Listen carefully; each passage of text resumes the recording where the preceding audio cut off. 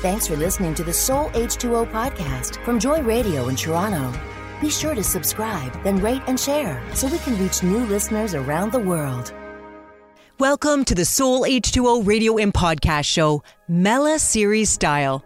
I'm your host, Sherry Stahl, and I couldn't be happier you joined us for Part 2, Episode 133, Refusing to be Terrified Because of Them. Dr. Mela Davis is a writer, ethnographer of Black history, teacher and mentor for young women who's helping break down racial barriers in South Africa and the U.S. Downloadable Soul H2O journal pages will help you dive deep into the teaching segment and quench your spiritual thirst. You can even use them for your personal devotions and find them on today's show notes at soulh2o.com/133, along with information about our guest. So let's dive into today's Soul H2O devotion and get refreshed.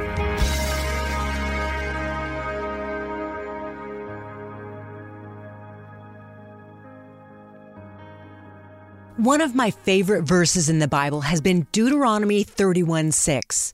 Be strong and courageous. Do not be afraid or terrified because of them. For the Lord your God goes with you. He will never leave you nor forsake you. These words were recorded for Joshua when God called him to be brave, and they make me think of another brave man who made history himself. Willie O'Ree was the 2008 recipient of the highest civilian award for a Canadian, the Order of Canada. He was honored as a pioneer of hockey and dedicated youth mentor in Canada and in the U.S.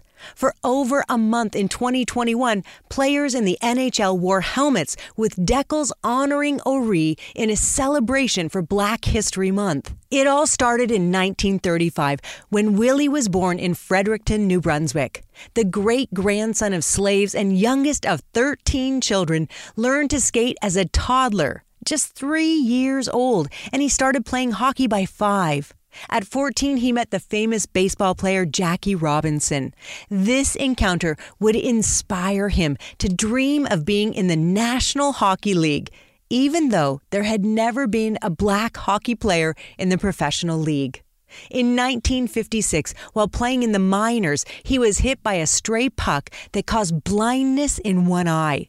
He was encouraged to retire from playing this dangerous game, but this guy had a dream to play in the NHL and nothing was going to stop him. Ignoring the advice of his doctors and family, Willie kept his blindness a secret and continued to chase after his goal, never allowing his disability to become a disability. Within 2 years of his eye injury, Willie was playing in the NHL for the Boston Bruins as the first ever professional black hockey player in the National Hockey League. While many were happy to see this breakthrough for black people, not all were so kind. Willie shared during an interview how he had to face jeers from some of the people, and quickly added, "But I guess all of the hockey players get that."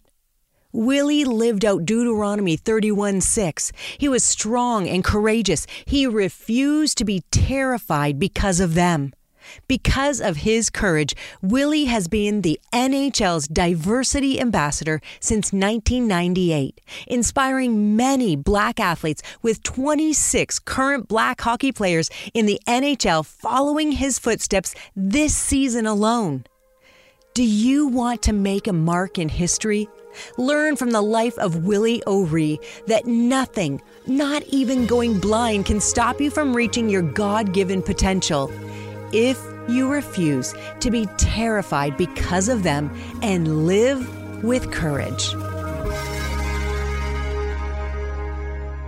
Take your favorite radio station with you on the go with the My Joy Radio app. Listen to live shows, catch up with past episodes, and stay connected with Joy Radio 24/7. Download our app today and never miss a beat. The My Joy Radio app. Available now. Thanks for listening to the Soul H2O podcast from Joy Radio in Toronto. Be sure to subscribe, then rate and share so we can reach new listeners around the world. I'm so excited to have Dr. Mela Davis back again for today's episode. We had to squish everything into last show with Dr. Mela as much as we could, but we knew the conversation needed to just keep going. So we brought her back again, and so that we could continue the conversation. Dr. Mela Davis holds a doctorate degree in performance studies with a specialty in African diaspora studies. She's a trained ethnographer and folklorist who's traveled far and wide to areas and people of African descent, researching oral traditions and culture. Mela's desire to preserve communal storytelling traditions inspire her writing that weaves history and culture through prose. Dr. Davis is a poet. She's an award-winning educator with a mission to write about little-known African American history. Welcome back to the Soul H2O Radio and Podcast Show, Dr. Davis. I am so pleased to be back here, Sherry. Thank you again for the invitation. Yeah, well, we just didn't get to finish our conversation. And I'm sure everyone listening wanted to hear more because we briefly got to talk on some of the things that we wanted to talk about in areas of racism and talking about some of the incredible African history, Black heroes and heroines. So we brought you back, and we're so excited to be able to continue that conversation. And I know a lot of it stemmed from your a Bible verse that really kind of marked your life. It's one of those life verses that you talked about in Amos 5:24 that talks about, let justice roll down as waters and righteousness as a mighty stream, but let judgment roll down as water and righteousness as an impassable torrent. And, you know, God gave you all these opportunities to teach abroad, to study abroad, and then you have impacted lives all around. But throughout that time, you've been witness to some real injustice. And I'm wondering, how did you handle seeing those injustices, whether they were happening to you, happening to students or other friends, family members, people you're watching in the news? And how did you work through that as you were teaching, especially, we left off where you were teaching in Texas to this school, and how did that really affect you? Well, I tried to help my students realize that the only way their circumstances would be changed would be walking with Jesus and getting an education. I really tried to prepare them for the real world. When I was a child, my mother would tell us, you need to get that piece of paper, meaning the diploma. Now, my sister went on to become a clinical psychologist. My older brother got his master's in teaching. And so we all went forward because we knew the way out of poverty was with an education. And so I really stressed that to my students, and that they were responsible. When I would come home, if I wanted to talk about what a teacher had done to me, perhaps I experienced some racist incident, which happened quite often, my mother wouldn't listen to it because she would tell us, and she would tell me in particular, he's got his, you need to get yours. And so that sort of common sense mentality I try to instill in my students, that the way out was through, and that you didn't want to fulfill the stereotype. My mother used to say, just because someone calls you a dog doesn't mean you have to bark. You don't have to live up to low expectation. So again, starting off with, you're created in the image of God, the Imago Dei. Jeremiah 29:11, God knows the plans he has for you, to bless you and to prosper you, not to harm you, to give you a hope and a future. In fact, the Lord started giving me Bible songs so that I could teach biblical truth to my girls here in South Africa. What I found is that when you have been hard-pressed, when you have been oppressed, there comes a sort of calcification of the mentality about where you can go and what you can do. And that becomes the hardest thing to chip away at, even more than institutionalized racism or male hegemony. It's the mindset, getting people to think broader than what they have seen, to believe they can come out of their circumstances.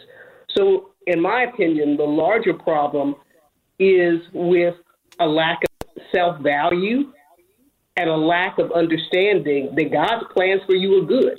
And because He is God, He's in all the circumstances you may be facing. But that means you're going to have to get a strategy from Him. And when I started the not-for-profit in South Africa, the strategy was make sure that the children go to school. How will we do that? If we have to pay their school fees, we pay it. We give them school shoes. We give them school supplies. We visit the schools. We visit the homes. We do everything that we can, short of literally picking you up and carrying you to school, to make sure there's no obstacle for you getting to school. And then we try to help you read. That's where the literacy comes in, because unfortunately in South Africa, there's 30 to 40 days where you have teacher absenteeism. So, or you may not have a teacher, or you may have 45 students in a classroom. There may not be a library at your school. There are all sorts of things. But if you know how to read, you can teach yourself anything you need to learn. So we really began pushing that, offering the children books. And then eventually I turned to writing my own books based in South African culture and geography, so that the children could see themselves and their culture there. It kind of reminded me when I was in Guadeloupe. I was on a number of radio stations for the sole fact that I had to learn Creole to be able to do my dissertation. And so the people would say, I want you to come and I want you to speak Creole. And I would say, why? They said, well, because if an American speaks Creole, that's a bit value. And so I would get on and I would say, Creole est belle même, Creole is really beautiful. And I would say some things. And me saying a few sentences in Creole gave it value, because the people didn't respect their own language. It's a beautiful language. It takes the orality of African languages with the beauty of French. But anyway, it's the same thing that I've seen all through the African diaspora, that self-hatred in a certain extent has been so internalized within us that really you don't have to do anything. You can just, it's like a dice that has been pushed over and it's continued to fall, which is a shame, because when you think about people like Sojourner Truth and Harriet Tubman and Frederick Douglass, these people actually lived the lives of slaves, but their mentality was not that of a slave. Their relationship with God had so liberated them that even though their bodies were enslaved, their spirits and their souls were not. Our bodies are not enslaved, but our mentalities are. And that's why we need the washing of the water of the word, and we need to know who we are, that we've been created in the image of God and inherently have value, and begin to live out of that place of value. Mela, that is the point that I so wanted to continue talking about with you. And I know you have just hit that point home for people. And I hope they're seeing that like the Israelites, they got out of Egypt, but it was getting Egypt out of their mind that really set them free and allowed them to enter the promised land. And that you're advocating that it is taking the time to renew your mind in Christ that can really set you free. I can't wait to come back and talk with you more. Hi, I'm Mela Davis from episode 133, and my music pick song for the Soul H2O radio and podcast show is How Far by Tasha Lake. How far is too far? That's how far your love will go. Stay on top of our latest updates with our exclusive newsletter, Living Joyfully. Sign up now and never miss an announcement, a testimonial, or a devotion. Become a joyful insider when you join our newsletter by visiting joyradio.ca. Don't wait. Subscribe today. Thanks for listening to the Soul H2O podcast from Joy Radio in Toronto. Be sure to subscribe, then rate and share so we can reach new listeners around the world.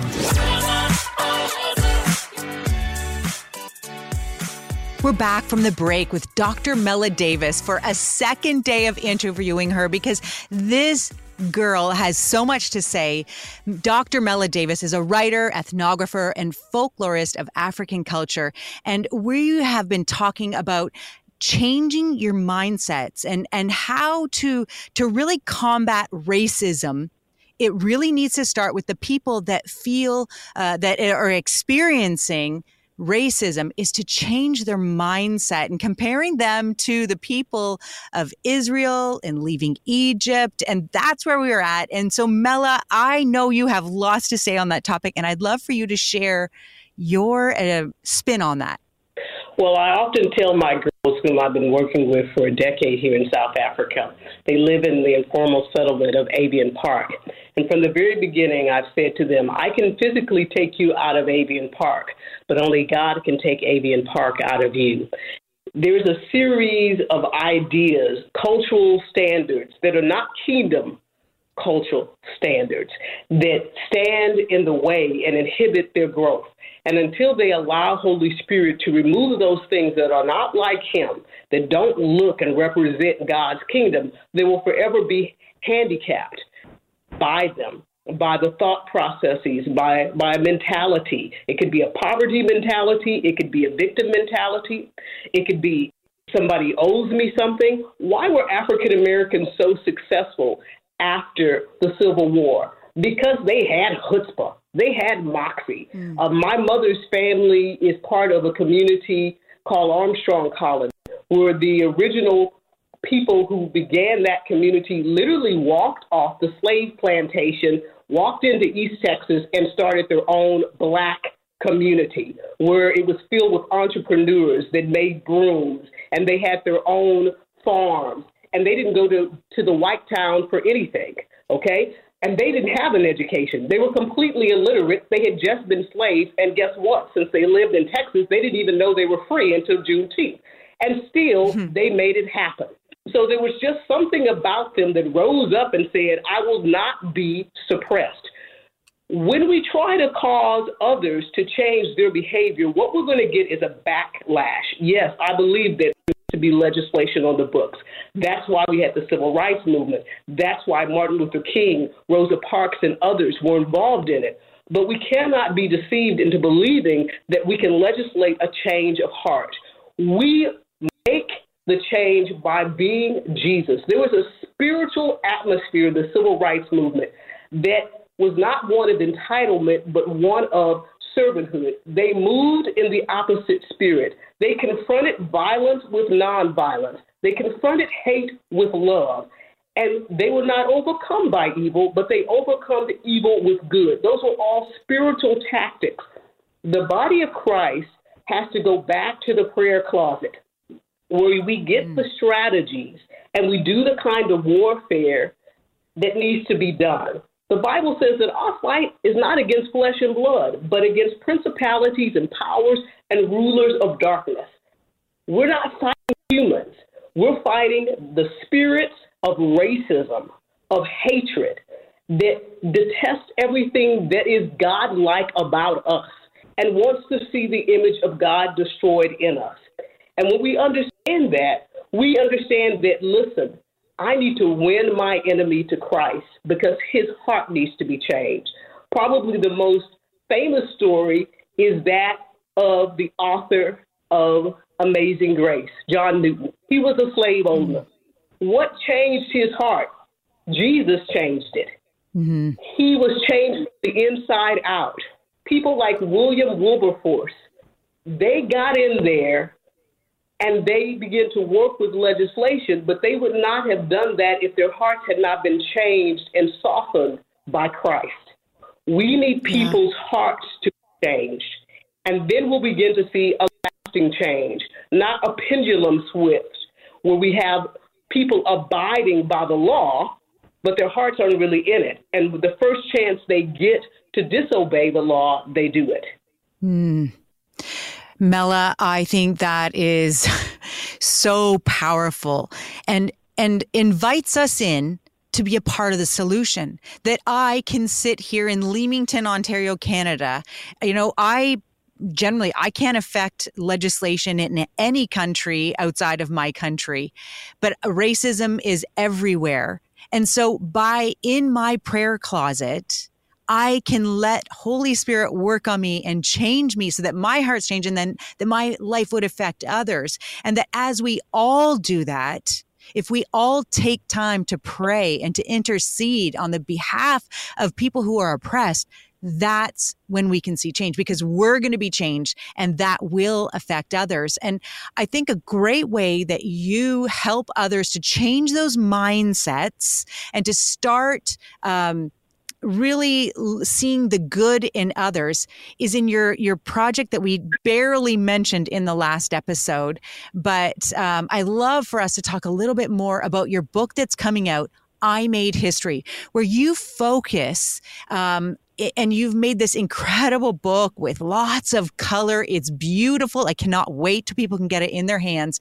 But you talk about women who changed history, Black women who absolutely were trailblazers, peacemakers that made such a difference in this world. They were innovators. And I think you're talking about this mindset shift that if we focus on the good and seeing, these good people. So I'm wondering if you could share just a few stories, just one story from your book of one of these ladies that was so impactful to your life. Well, Sojourner Truth. She was sold into slavery, and she had 13 children that were all sold away from her.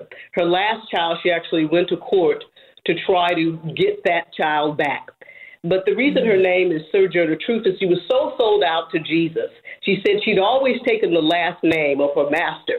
And since Jesus' last name was Truth, that would be her last name. And because he called her to travel throughout the United States preaching his gospel, her first name would be Sojourner.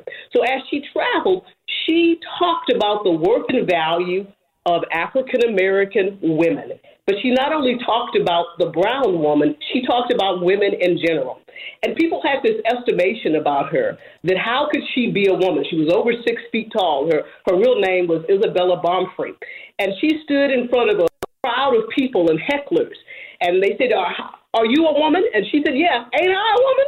And she actually bore her breast to prove she was a woman. And she said, I could head a man and I could pick cotton more than anybody. And ain't I a woman? This definition of what a woman should be. She says, the way God has made me, I am a woman. And then my favorite story about her is when they were talking about how Eve had caused all the problems that this world had experienced. And she said, Eve was a woman. And she said, where did Jesus come from?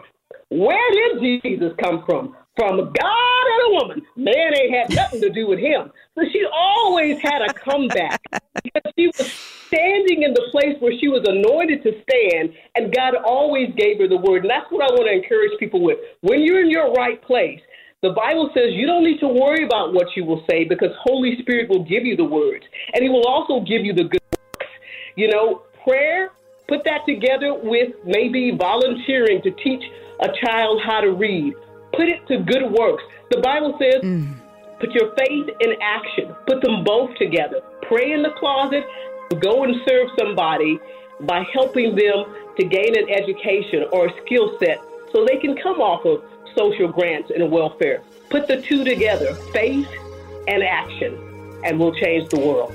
Mela, it's been my privilege to have you on. Thank you so much for sharing your wisdom. My pleasure.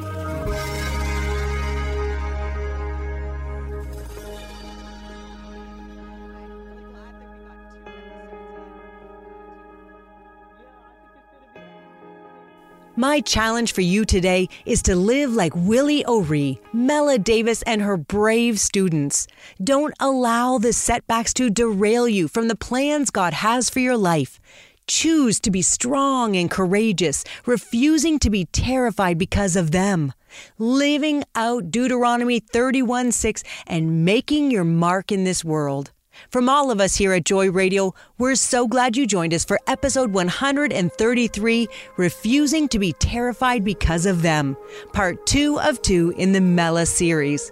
Make sure to check out the show notes for scripture graphics, information about our guest, and links to anything mentioned in the show, plus a video about Willie at soulh2o.com/133. I hope you'll share this episode with your friends and family to help spread the word about Soul H2O. Come back next week for an interview with TV host Kelly Nelson as we talk about how your identity affects you. Until then, I'm praying you stay blessed and refreshed. We appreciate your support to help Soul H2O Ministries continue and want to thank all of you who partner with us in making this Joy Radio show a reality so people can come and get refreshed. Thanks for listening to the Soul H2O podcast from Joy Radio in Toronto. Be sure to subscribe, then rate and share so we can reach new listeners around the world.